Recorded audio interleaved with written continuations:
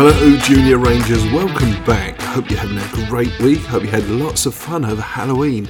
This is Ranger Martin talking to you from the Dinosaur Experience here in Watson, Louisiana. We've got an exciting little show for you today. We're going to talk about a couple of paleontologists that got really famous, who wanted to be the most famous, and how it actually went all terribly wrong for them. A lot of lessons to be learned out of this story, but it's a fascinating story about two guys that, instead of doing the right thing and moving things forward, thought about themselves, wanted to be special, and in the end it all goes wrong. So I hope you enjoy that story. It's about two paleontologists, so it's very much dinosaur based. Hope you guys had a great weekend. I know we've just finished taking down our Halloween stuff. We had so many of you guys come and visit us. Thank you so much. I hope you enjoyed it. We're going to put a little video up on our Dinosaur Experience for Kids Facebook group. So if you are a member, or if you're not a member, come along and join us. The Dinosaur Experience Facebook group for kids. It's a great little show there, and you'll be able to see all pictures and videos and that sort of thing. All right, so without further ado, let's get on with today's story.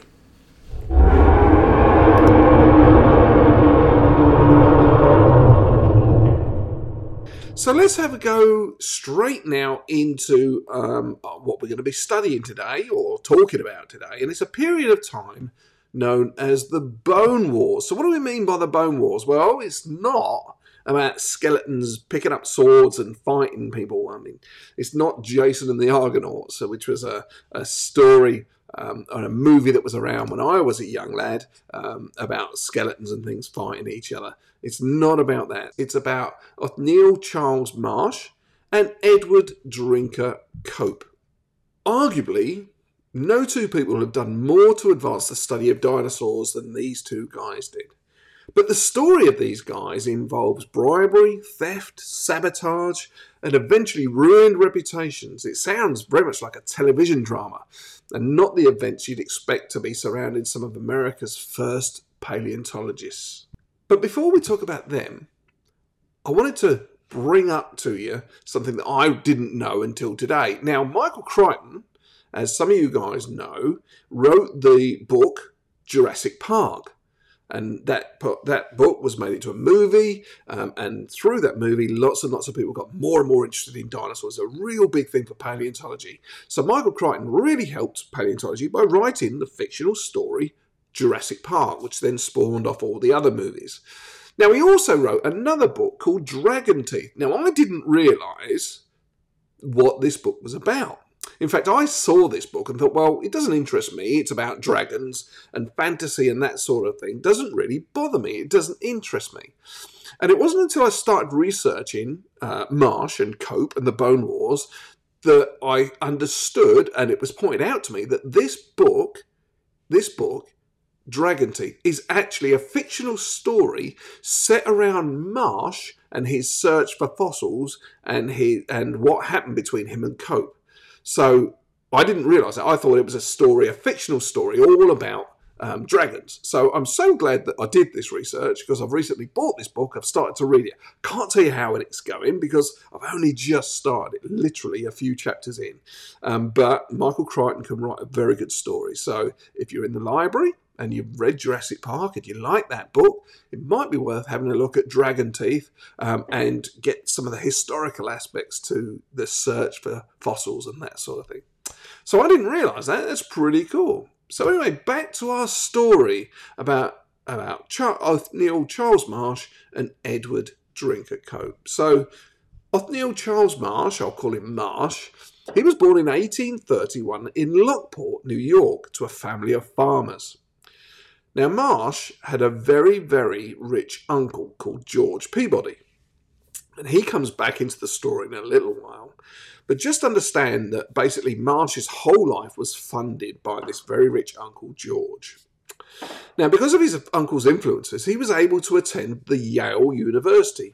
And also, he went to another university in Germany, all on the dollar of his rich uncle, George Peabody. Now, while he was there, he studied paleontology, which was a relatively new field at the time, and also while in Germany he studied anatomy. Now, when he came back from Europe, he became the first professor of paleontology in the United States, and he worked at the Peabody Museum of Natural History, which was in the Yale University. Now, remember, I said that this guy, Charles Marsh, Othniel Charles Marsh, was funded by his uncle, the very rich uncle, George Peabody. Did you catch the name of the museum that he worked in? The Peabody Museum of Natural History at the Yale University. It's no surprise that Othniel Marsh managed to get himself into Yale because his uncle funded the museum there. He actually paid for the museum to be there at Yale University, and that opened a lot of doors for him. Now, on the other hand, Edward Drinker Cope, he was born in 1840 in Philadelphia, and he was born into a wealthy family as well. Now, but Cope showed an interest in science at a very early age, although he never had formal training as a paleontologist. He studied under Joseph Leidy, who was a professor of anatomy who discovered the first dinosaur remains ever to be discovered in the United States. And so Joseph Leidy, he's known as the person who discovered the first ever dinosaur in the United States and put it on display. And Cope studied under Joseph Leidy. Cope's father sent him to Europe. There's a couple of reasons why. Firstly, we believe he was having a love affair that his father didn't approve of, and also probably to avoid being drafted into the Civil War. Now, whilst he was in Europe, in Germany, he met Othniel Charles Marsh, who was also at the same university, probably doing very similar things to Cope, avoiding being drafted into the war. Unfortunately, this is what happens with richer people. They can fund their families and get them out of dangerous situations so they don't get drafted into war situations. And that's pretty much what happened with these two guys. And they met in Germany. And when they first met, they were actually pretty good friends. They got on really well, and they exchanged ideas and thoughts, and they got on really well. So well, in fact, that when they came back, they kept in touch and they wrote letters to each other. One day, Marsh sent Cope a letter asking to be shown where the hadrosaur, which had been discovered by Leidy, who was Cope's boss, had been found. Remember what we said about the first dinosaur that had been found? It was a hadrosaur found by Leidy, and Cope was working there with Leidy on the actual dig site. And Marsh wrote a letter and asked to be shown the site. So Cope agreed, and Marsh came over, and he introduced him to several of the local natural history scientists, gave him a big tour of the site, and the two got on really well. They split on very good terms, and Marsh headed back home, and the two men, for all purposes, seemed to have a very good mutual respect for each other. So much so that they actually named fossils after each other. So they discovered fossils, and Cope named one after Marsh, Marsh named one after Cope. So they two were pretty friendly. But soon afterwards, Cope started to notice something strange. He noticed his people at the dig site had suddenly stopped finding any fossils at all. Now, this site had been a hotbed of finds, and had constantly thrown up small and medium-sized fossils throughout the whole time they'd been looking there. But all of a sudden, everything had stopped. They were finding nothing. Now, when he investigated it, Cope found that Marsh had cut a deal with the owners of the quarry, and he'd paid for any finds that had been found in the quarry were to be shipped to him directly at Yale University, cutting Cope and Leidy out of the whole thing. To make matters worse, the fossil that Marsh had named after Cope, which was the Mosasaurus copenus, had in fact come from the dig site that Cope had shown to Marsh. So understandably, Cope was absolutely furious. A small amount of time passed, kind of brushed it away. Cope was still angry at Marsh, who tricked him into basically losing all these fossils. And Cope had been working on reconstructing an Elasmosaurus, which is a type of plesiosaur. And he had big hopes. He hoped that this new animal would propel him into fame amongst the scientific community, make him somebody that people would know and respect because of this find. And he put it all together. Now, in a rush to publish his documents, Cope made a very significant mistake. So if you can imagine, this is like the fossil that he'd been putting together, and he had the skull. And what he believed was this end here was his tail, and this end here was the neck. So he put the skull on where he thought it would be. Okay? And he published a paper. Now, it went out, and Marsh looked at the paper, and he brought up the fact that he thought the head was on the wrong end. He said that this part here was actually a very long neck, and the head should actually go on that end and not on the other end, which was actually its tail. So what happened was Leedy actually got involved, who, remember, he was Cope's boss, and Leedy studied it, and he said, actually, Marsh is correct. You've put the head on the wrong end here. You've put the head on the tail, and whereas it should have been on the long end where the neck was. Now, Cope was distraught. He was absolutely embarrassed. He was so humiliated that he tried to buy back all the copies of the journal and the article that had been published. Now, Marsh wouldn't let him live it down. Marsh actually went out and he wrote more and more papers about what a fool this man was and how silly he was and what a mistake, and nobody could take this man seriously because of the incorrect findings and the fact that he'd put the head on the wrong end of the dinosaur. So this kind of fueled the fury between these two guys now. These two guys really, really didn't get along. In 1870, Marsh headed out to one of the first organised fossil hunts in the West. Now, he stayed very close to military bases for protection, because remember, we're talking about the West. It was the undiscovered lands. The Native Americans were still living out there. There had been issues between the settlers and the Native Americans as the settlers had tried to take over the land that obviously wasn't theirs. So he stuck very close to military bases. And the other thing that Marsh loved, he loved publicity. He loved to be the person that people spoke about. So much so that one of the guides that he hired was actually the very famous Buffalo Bill. Buffalo Bill led part of the expeditions and led them around and helped them to stay safe. Now, obviously, Cope followed the adventures of Marsh with interest and, to be honest, jealousy. He wanted to lead his own scientific expedition, but where he worked, the Academy of Sciences, they didn't fund that sort of thing. They relied on people sending them their finds, rather than going out and searching for them. So Cope finally managed to get some backing. It took him a couple of years. So in 1872, he actually set out on his own expedition. And having arrived in Wyoming, Cope got a few local men and supplies and set out to find fossils. But what Cope didn't realise was they were being closely watched by men who were paid by Marsh as spies. And they soon started reporting back to Marsh that Cope had begun to find fossils. Now, Marsh was furious that Cope would dare to search in an area that he had laid claim to, and he considered all those fossils to be his. Now, also by chance, Leedy, who is Cope's boss, he was also en route to the area to begin his own fossil finding expedition. So now we've got Marsh, Leedy, and Cope all working in the same area, all trying to find the same sort of things. Now, while the other two teams were heading to Wyoming, Cope and his team worked all day. They worked 7 days a week, working really hard. And within a few weeks, the other two men had also turned up. Now all three teams worked and started uncovering the fossils. Leedy, Marsh and Cope all found fossils of what was turning out to be the same animal.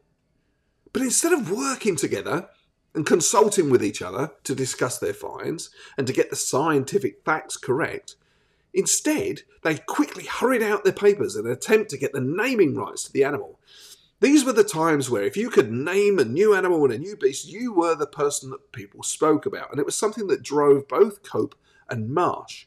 Leedy was more scientific. He wanted things to be correct. But Marsh and Cope desperately wanted the attention.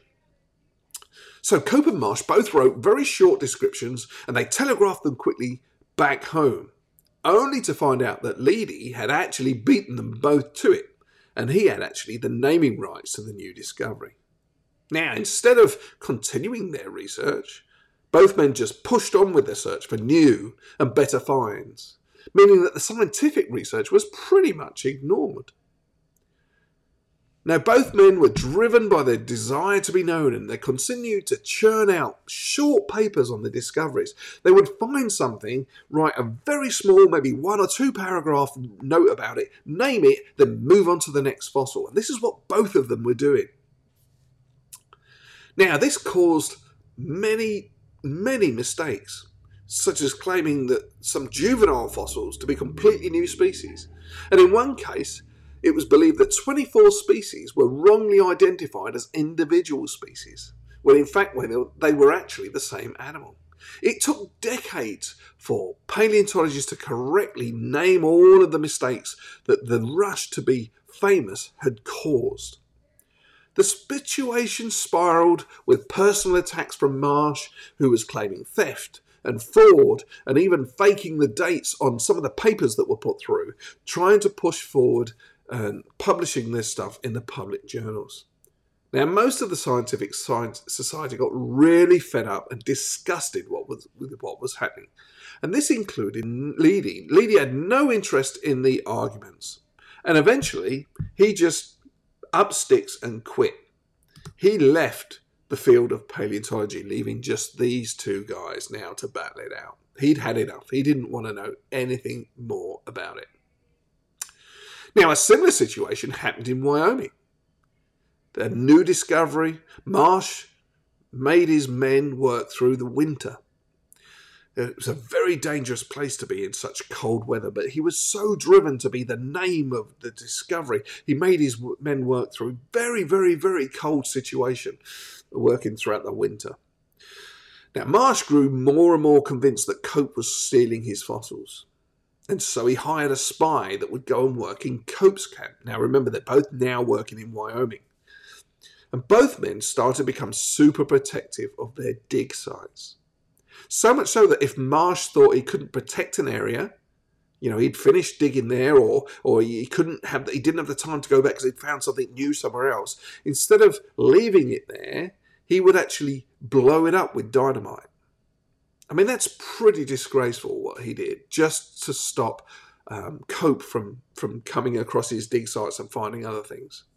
Now, there were even reports of rival gangs that would turn up at dig sites and throw rocks at the people working there and attempt to intimidate the workers and make them quit.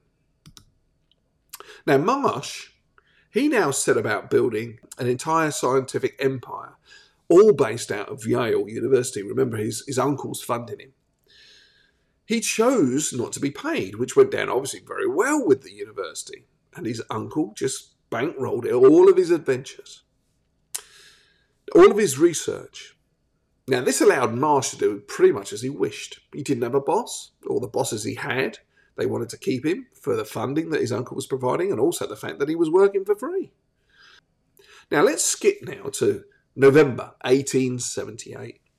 Marsh, with the backing of his rich uncle, Peabody, he was now appointed as the new president of the National Academy of Sciences. The federal government had spoken to this organisation, and they wanted them to advise them in the best way of mapping the American West. And they decided between them to consolidate the various surveys into one organisation.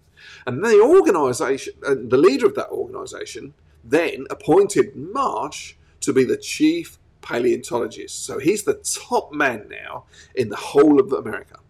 Marsh has got himself to the top of the tree. He's undisputed the leader of the paleontologist community in America. Now, Marsh had so much power now, and he also had unlimited government spending. He could do whatever he wanted to. But instead of choosing to advance science and go out and work and fund different things, he came up with a plan to absolutely destroy his rival, Cope. Now, Cope, he was having a bit of a different time. He was out on his luck. He'd wasted all his money on poor investments. His wife had left him, so now Cope had pretty much nothing to his name. Marsh, seeing that his rival was weak, set out to destroy him. Using the powers that he had, he basically forced through a brand new law that said that any fossils that are being uncovered using any government funds would automatically become the property of the Smithsonian organisation. Now, Marsh's plan was that Cope's whole collection could be taken from him in one swift move. Now, he hadn't realised that Cope had kept meticulous records. He had records of every single penny he'd spent. And Cope was able to prove that the fossils had all been funded through his own money. Not a single fossil was taken from Cope. Now, this obviously upset Marsh because his plan was to destroy Cope. But more than just upsetting Marsh, it absolutely infuriated Cope. Cope was now set on revenge. Not only had Cope kept records of his own dealings, he'd also kept records, very meticulous records, of all the wrongdoing that Marsh had done. He handed over all his notes to a newspaper reporter. And on one Sunday morning in 1890, the story broke. The story was picked up by the newspapers and they all ran with it. They loved it. The people couldn't get enough. Now, the story, some of it was true, some of it was half true, some of it was made up. But that didn't matter because at the time, newspapers were not held accountable. They just wanted stories that people would read. So Marsh's reputation was absolutely destroyed. He was the top man who was he was the leader of the Paleontology Society in America, and in one instant, in one newspaper report that was reported and repeated, his reputation had been completely destroyed. He was accused of fraud, plagiarism, and most importantly, misusing government funds. As a result, the funding to the sciences were cut in half. The paleontology section was completely disbanded. Marsh found himself out of a job with zero funding. Now, it doesn't just end there, because what happened next was almost comical. Because of the law that Marsh had forced through, his own personal collection, now he was no longer employed by the federal government, came under that law. And he didn't keep records like Cope did. Cope was the record keeper. Marsh was not. Marsh couldn't prove how 90% of his funds or of his fossils had been funded. And so the government took pretty much his whole collection. Every single thing. And that meant now both men were destroyed. Cope had no money, although he had a collection of fossils which he couldn't sell because nobody wanted to buy them. Marsh was broken, his reputation in tatters, and he didn't have his fossil collection. That's pretty much the end of the story, apart from one minor twist. These two still couldn't stop digging at each other. Cope, in his will, put out a challenge to Marsh, because Cope died first. And he said, when he died, he wanted his head cut open and his brain to be weighed. And he challenged Marsh to have the same done when he died, so that they would finally know, or everyone would finally know, who was the more intelligent. Would it be Cope with the heavier brain, or would it be Marsh with the heavier brain? Now, Marsh, when he died, he didn't go for it. So the truth is, the brains were never measured against each other, so that question never got answered. But it was just fascinating that these two just couldn't stop digging at each other, even though they'd managed to destroy both of their lives. Now, there's some important facts to think about here. There's important things to think about here. These two guys could have easily had what they wanted. They could have both been known as very, very influential people in the dinosaur world. There's no reason both of them couldn't have had that. but they were driven by jealousy. They were driven crazy by the success of the other person. And life's lesson is, don't worry about what anybody else does. There's plenty out there for everybody. If you want to be a sports athlete, there's plenty of room to be a sports athlete. Just because somebody else is doing it doesn't mean you can't do it as well. Just because somebody else succeeds doesn't mean they're taking away your success. Your success is only guided by you. And that's something I think we can learn when we look at the lives of Cope and Marsh and understand that these two people were driven by the want to be the person who was recognised as the top paleontologist, and it ended up destroying both of their lives. So don't ever let jealousy ruin your life.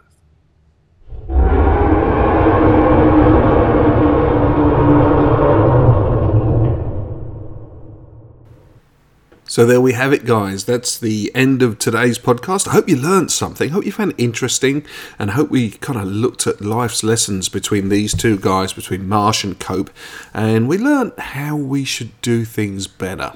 Don't go out and look at somebody else. There's plenty of stuff around for all of us out there. Don't worry how good or bad somebody else is doing. Just concentrate on yourself. That's all that matters in the end. All right, don't forget, you can join us on the Dinosaur Experience for Kids Facebook group.